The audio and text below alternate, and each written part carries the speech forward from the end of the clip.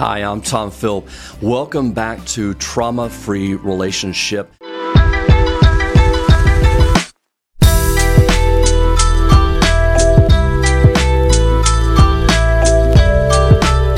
If you are joining us for the first time, we would love for you to tune in, whether you're following us on our podcast or here on our YouTube channel. Be sure and hit the follow as well as the bell notification so you get a notice when new episodes come out. We'd love for you to join us as we continue our journey on looking at relationships through a lens of trauma, since so many couples that I work with have one or the other partners experience trauma, either within that relationship or in the past before they entered into the relationship. I was noticing how important it is to help couples work through their trauma because it became a block, a consistent block for them to be able to kind of get the relationship and create the relationship that they really want for one another, a sense of safety and security they want. Trauma really disrupts that. So much of my effort here is trying to explore that through these different mediums, and so that I can reach out and help a lot more people than just those that I'm seeing on my couch each week. So if you're joining us, welcome. I'm so glad that you're here. Today, I want to talk about 4 post-traumatic growth tools. And so I talk a lot about tools that couples can use, but I don't know that I've packaged them quite in this way before. Oftentimes they come up in the context of what we're discussing with my couples, but it dawned on me that I'm able to really lay out 4 what I think are primary tools to help individuals and or couples really grow past their traumas and their trauma's reactions. So for those who have suffered more than most, for those who have had trauma in their past, these are 4 tools that I end up trying to teach as well as develop within the couples that I work with. So we're going to launch in and talk about 4 post-traumatic growth tools. All right, the first one I want to talk about is empathy. And I cannot understate this enough. Empathy, I talk about it all the time. It is probably the single biggest tool that couples have that help them foster the kind of relationship that creates more safety, more security, more well-being, more resilience, deeper connection, all the things that we want when we get into a relationship. So much of it is fostered through the tool of empathy. And true to form, that means that the converse is true as well, meaning that a lot of the arguments and a lot of the ruptures that occur in relationships are through empathic failures. The inability to step into our partner's shoes, to understand their perspective, to understand where they're coming from. It feels weird, it feels foreign to us, and there's all kinds of blocks that can come up to do that. But oftentimes it is empathic failures that create distance as well as conflict within couples. So empathy is just so important. And at the risk of repeating myself too many times, empathy is the bedrock of a safe, secure relationship. So I want to dispel a couple of myths around empathy. First of all, empathy is not sympathy. Sympathy is feeling bad for someone. Empathy is feeling with someone. It is the ability to feel into the life of another person, to understand their emotional experience, to understand their cognitive experience. And essentially, there's colloquialisms we use, right? To put yourself in somebody else's shoes, to see through somebody else's eyes. Those are a lot of phrases that we use in culture, but we're really talking about empathy when we talk about that. Can we suspend our own experience long enough to be able to step into our partner's shoes and understand their experience of the relationship through their eyes? And so empathy is different than sympathy. Sympathy is standing outside their perspective and feeling bad for somebody. And there's certainly a place for that. Compassion is feeling sympathy combined with the willingness to help, to do something, combined with an action. So sympathy is very important, but it's not the same as empathy. Sympathy, we can feel bad for somebody. We can even be compelled to take action to help them, but it doesn't mean that we necessarily understand it from within their perspective. But empathy does. Empathy is understanding it from within our partner's perspective. And what that also means is that with empathy, we can hold two perspectives together simultaneously in tandem. So if I'm empathizing with my partner, if I can understand their perspective, it doesn't mean I give up my perspective. It doesn't mean that my perspective is not as valuable or not as worthy as my partner's. And I think this is a big misnomer around empathy itself. Empathy doesn't mean that we accept somebody else's reality and we deny ours. It simply means that we can hold both of them simultaneously. Now, that's not always easy to do because everything seems to exist on an either-or basis so much in our culture. You either accept this truth or you accept that one. And that's not the case with empathy. Empathy isn't either-or. Empathy is both and. I can accept your reality and understand it, and I can accept mine and understand my truth as well. And so that means that we can't fall into easy dichotomous thinking of the either or. We have to be able to challenge ourselves to go, okay, I know the way I feel. I know my perspective. Now let me bracket this for a minute. Let me set this aside for just a second and let me see if I can understand my partner's perspective as well. Because often what I see as couples are trying to solve a problem in their relationship is they want to put the cart before the horse.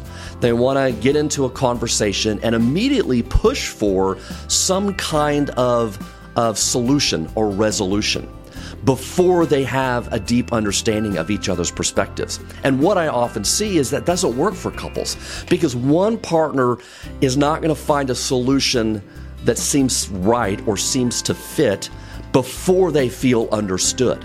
So I often tell my couples, look, you can't put the cart before the horse. The first goal of conversation is to have empathy for each other's perspectives, to understand that. And then what I so often see is that once the couple begins to really understand each other better, then a solution organically emerges out of that. A solution can rise out of that relationship that neither partner prior to the empathy could have seen or come up with on their own.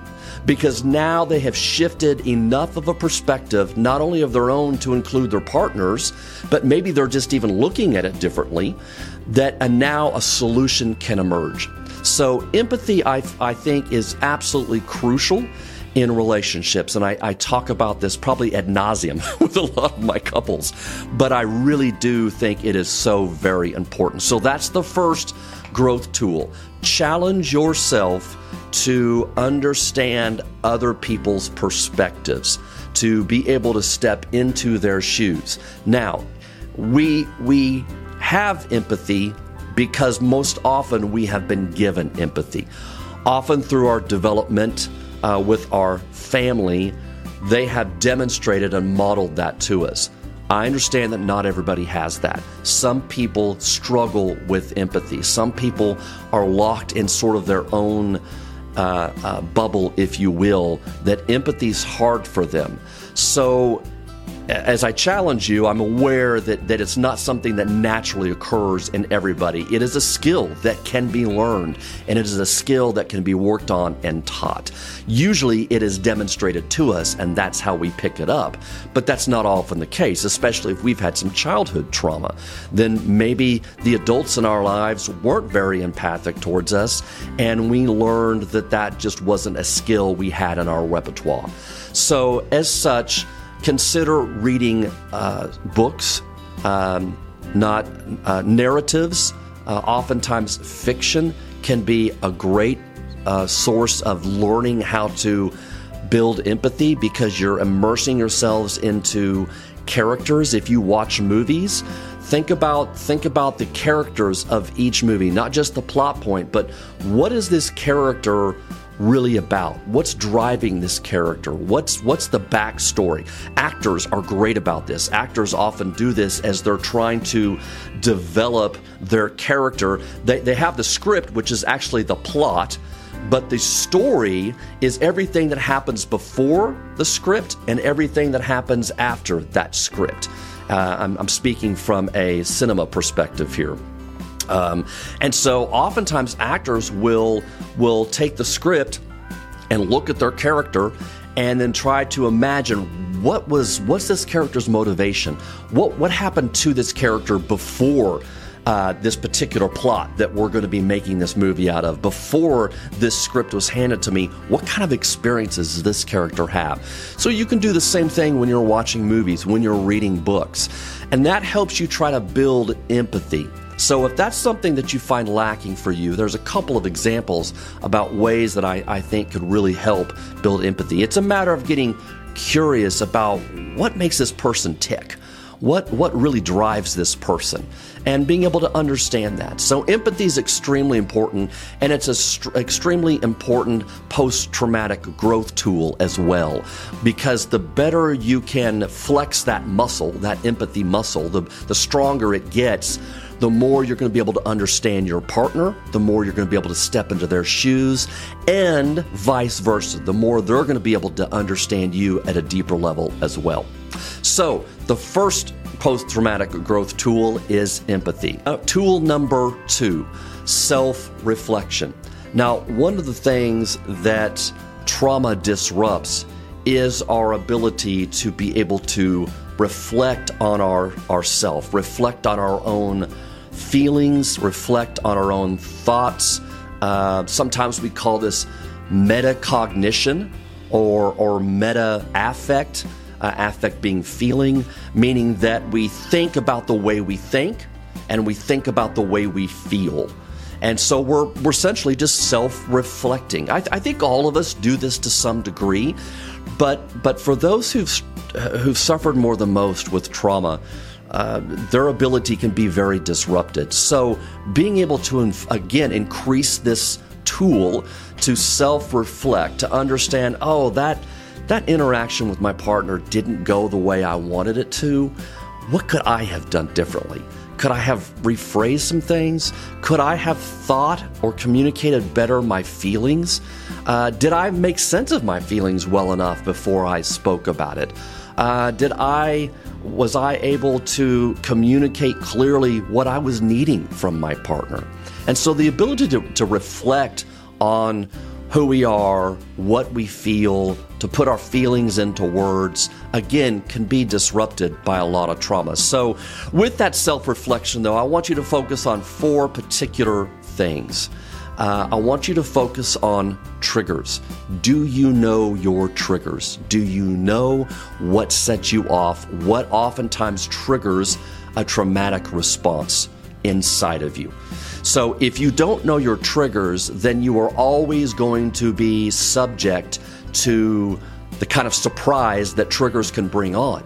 If you know your triggers better, if you know it's a certain tone of voice or a look in your partner's eyes or a word that your partner says, then or a thought even within yourself that you tend to repeatedly go to when you're facing some kind of a stressful situation.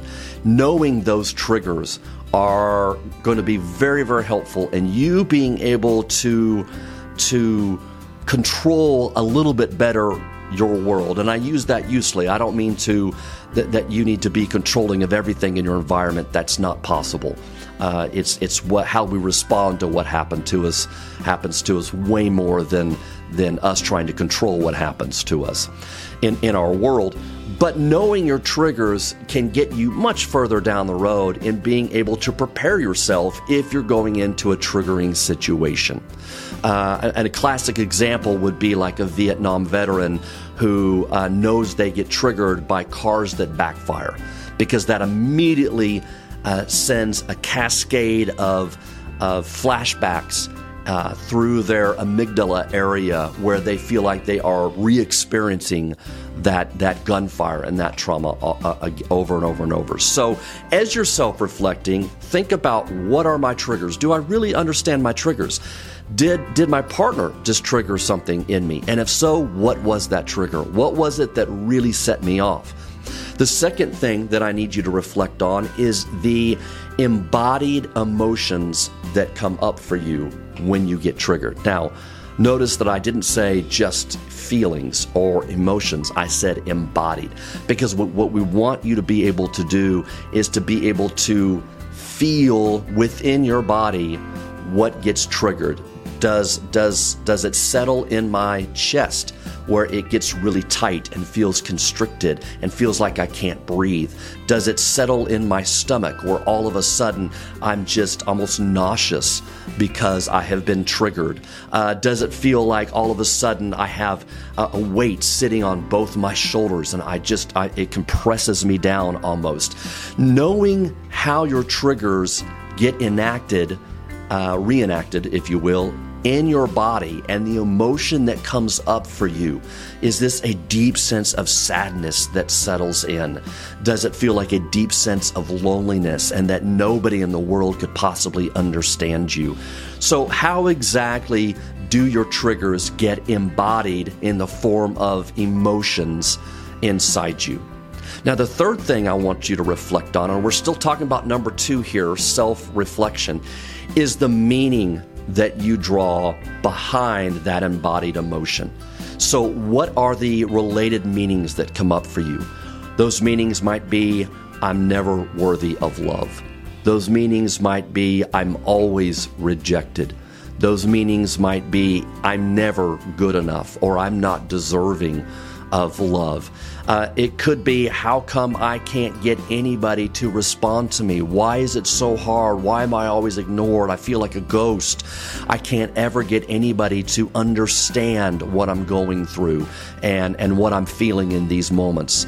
So whatever that related meaning is very important as well. So as you're self-reflecting, we want to know 3 things so far: your triggers, your embodied emotions, the related meanings, and then finally the 4th part of this is your protection. When you get triggered, you naturally go into a self-protective stance. We get defensive. Okay, the third post-traumatic growth tool that we're talking about is practicing gratitude. Now, this is something that I think sounds simple and sounds easy, but I think is actually has a level of difficulty about it. But I have seen it create such profound changes in people. And that is simply making sure that we get up every day and we practice a sense of gratitude. It could be for something small in our life, but something that's meaningful to us. It could be for some people in our lives, but it is a constant attitude and reminder that we take with us every day when we get up and we go about our business, and it begins to sort of pervade the way we see and experience the world. It may be that you get up in the morning, you come downstairs, and you notice something as simple as your partner has made you a cup of coffee. Or maybe they cleaned the dishes the night before and it meant you didn't have to do it. And it could be something as profound as somebody in your life that's investing in you and challenging you and helping you grow and become bigger and better and more than you are. But it is, again, an attitude that we wake up with every single day. Starting a gratitude journal, I think, is great. Could be something formal, like you have a notebook next to your bed and you journal at night before you go to sleep. Could be that you wake up in the morning and you have an alarm set on your phone that says, be grateful. And that's just a reminder, oh yeah, I'm going to notice 3 things today in my world, in my life, that I am grateful for. And what I've seen is that it begins to really, as I said before, pervade and become internalized as part of how we filter and see our world, how we see our world that is filled with people that we have relationships with, that we care about, that we know, some we may not know. But nonetheless, it is the ability for us to be able to experience through a screen of something that is more positive for us than just negative. Because often, I think what trauma does is it tilts the brain towards the negative, often because it wants to protect us from being re-traumatized. And I understand that, and that's only natural for those who have suffered with trauma. But we also have to work to then retrain our brain to see the beauty in life, the beauty in people, the beauty, even if it's just laughing at our own foibles sometimes, but the beauty in humanity that still exists. And even in the face of tragedy, there can be people that step up and create some kind of beauty out of that. And being able to notice that, I think, is very important. And I see in couples that I work with that have experienced trauma, that can be a profound shift in the way they experience their relationship, and certainly the way they experience their partner too. So that's tool number 3, practice gratitude. All right, tool number 4, meaningful connections with others. Now, I kind of draw a line here, and I'm talking about 2 types of connections. First type of connection is transactional connections or transactional relationships. The second kind is transformational relationships. And when I say transformational relationships, I mean that we have a certain number of relationships in our lives that transform who we are. And in turn, we transform them as well. Because fundamentally, the relationship is built on a sense of openness and trust and vulnerability. There needs to be people in your lives that you know, no matter what time or how often the chips are down or your back's against the wall, they will show up for you time and time again. And they are there to support you. You see love they have for you. It's not conditional. It is unconditional. And when they see you, they invest in you. They want to know about you. And you, in turn, are able to be vulnerable and open enough that they impact you deeply, and that you, in turn, impact who they are as well. So that's what I mean when we talk about transformational relationships. Having enough people in your life, and this may include your partner. I hope it includes your partner, because then that means you all have a sense of safety and security within the relationship to transform each other. And that's one of the healthy markers of a healthy relationship. Or that's one of the markers of a healthy relationship, is being able to impact on a profound level each other. And so that doesn't mean that we don't ever have transactional relationships. So what does a transactional relationship look like? It's really based more on what am I getting out of this relationship, or what is another person getting out of that relationship, than it is kind of any deep fundamental change that's occurring. For example, when I go to the grocery store and a man or woman is checking me out, I don't need to be impacted profoundly by them, nor vice versa. I just need them to check out my groceries. And we exchange some pleasantries. Hi, how are you today? Did you find everything you needed? Yes, of course, thank you. And they scan my items, they bag them up for me, they hand them back. I pay, so I get what I need out of that relationship, and they in turn get what they need. They need paying customers so they can do their job and get paid themselves. And there's nothing wrong with those types of relationships. You might have colleagues that are more transactional in nature. Maybe they're in a different department and you talk to them once a week or once a month, something like that. So there's no deep quality to it. It's just an exchange of information or ideas every now and then, and they're pleasant enough, and so it's more transactional in nature. Nothing wrong with that at all. You may have colleagues that you've worked with for many years that have deeply impacted you, and that is more transformational. So when we talk about meaningful connections with others, there need to be a certain number of people in your lives, and I'm going to say at least 3 or 4, that you have a deep, meaningful connection with, that you feel open and vulnerable with, and seen and heard and understood on a deep level with that person. And then when you're with them, it fundamentally changes some are a part of who you are. And you change them in turn too. And so these types of relationships are profound to have in our lives, because what they can do is they can alter that past trauma. They can take parts of ourselves that have been stuck in time or stuck through past trauma, and they can begin to slowly alter that for us and create something more healthy, more productive. They can take a liability and make it into an asset in some way through that deep change. And we know this from research, and I know this clinically for the last 20 years. When I can see couples begin to open themselves up and be vulnerable with one another, I can see how they transform each other's traumas and how they can create something way more profound and more beautiful than they ever could have imagined out of that. So those are our four post-traumatic growth tools. Now, what I would encourage you to do is to pick one and start working on that. Don't try to do all four at one time. We can really only effectively try to change one thing and work on one part of ourselves at any given time. So start with one of them, whatever one you think you need to work on the most, and challenge yourself over the next few weeks to every day get up and think, what can I do to improve this particular aspect of myself or this aspect of my life and my relationships. And then once you feel like you've made some momentum and gotten some headway on one of them, then you can add another one along the way. But these four things, I think, will deeply impact you and impact your relationships. And I've seen this over and over and over in my clinical work with the brave couples that have come to me seeking help. And empathy, self-reflection, gratitude, and a meaningful, deep connection between partners can create tremendous change in the relationship. Thanks for watching. We'll see you next time.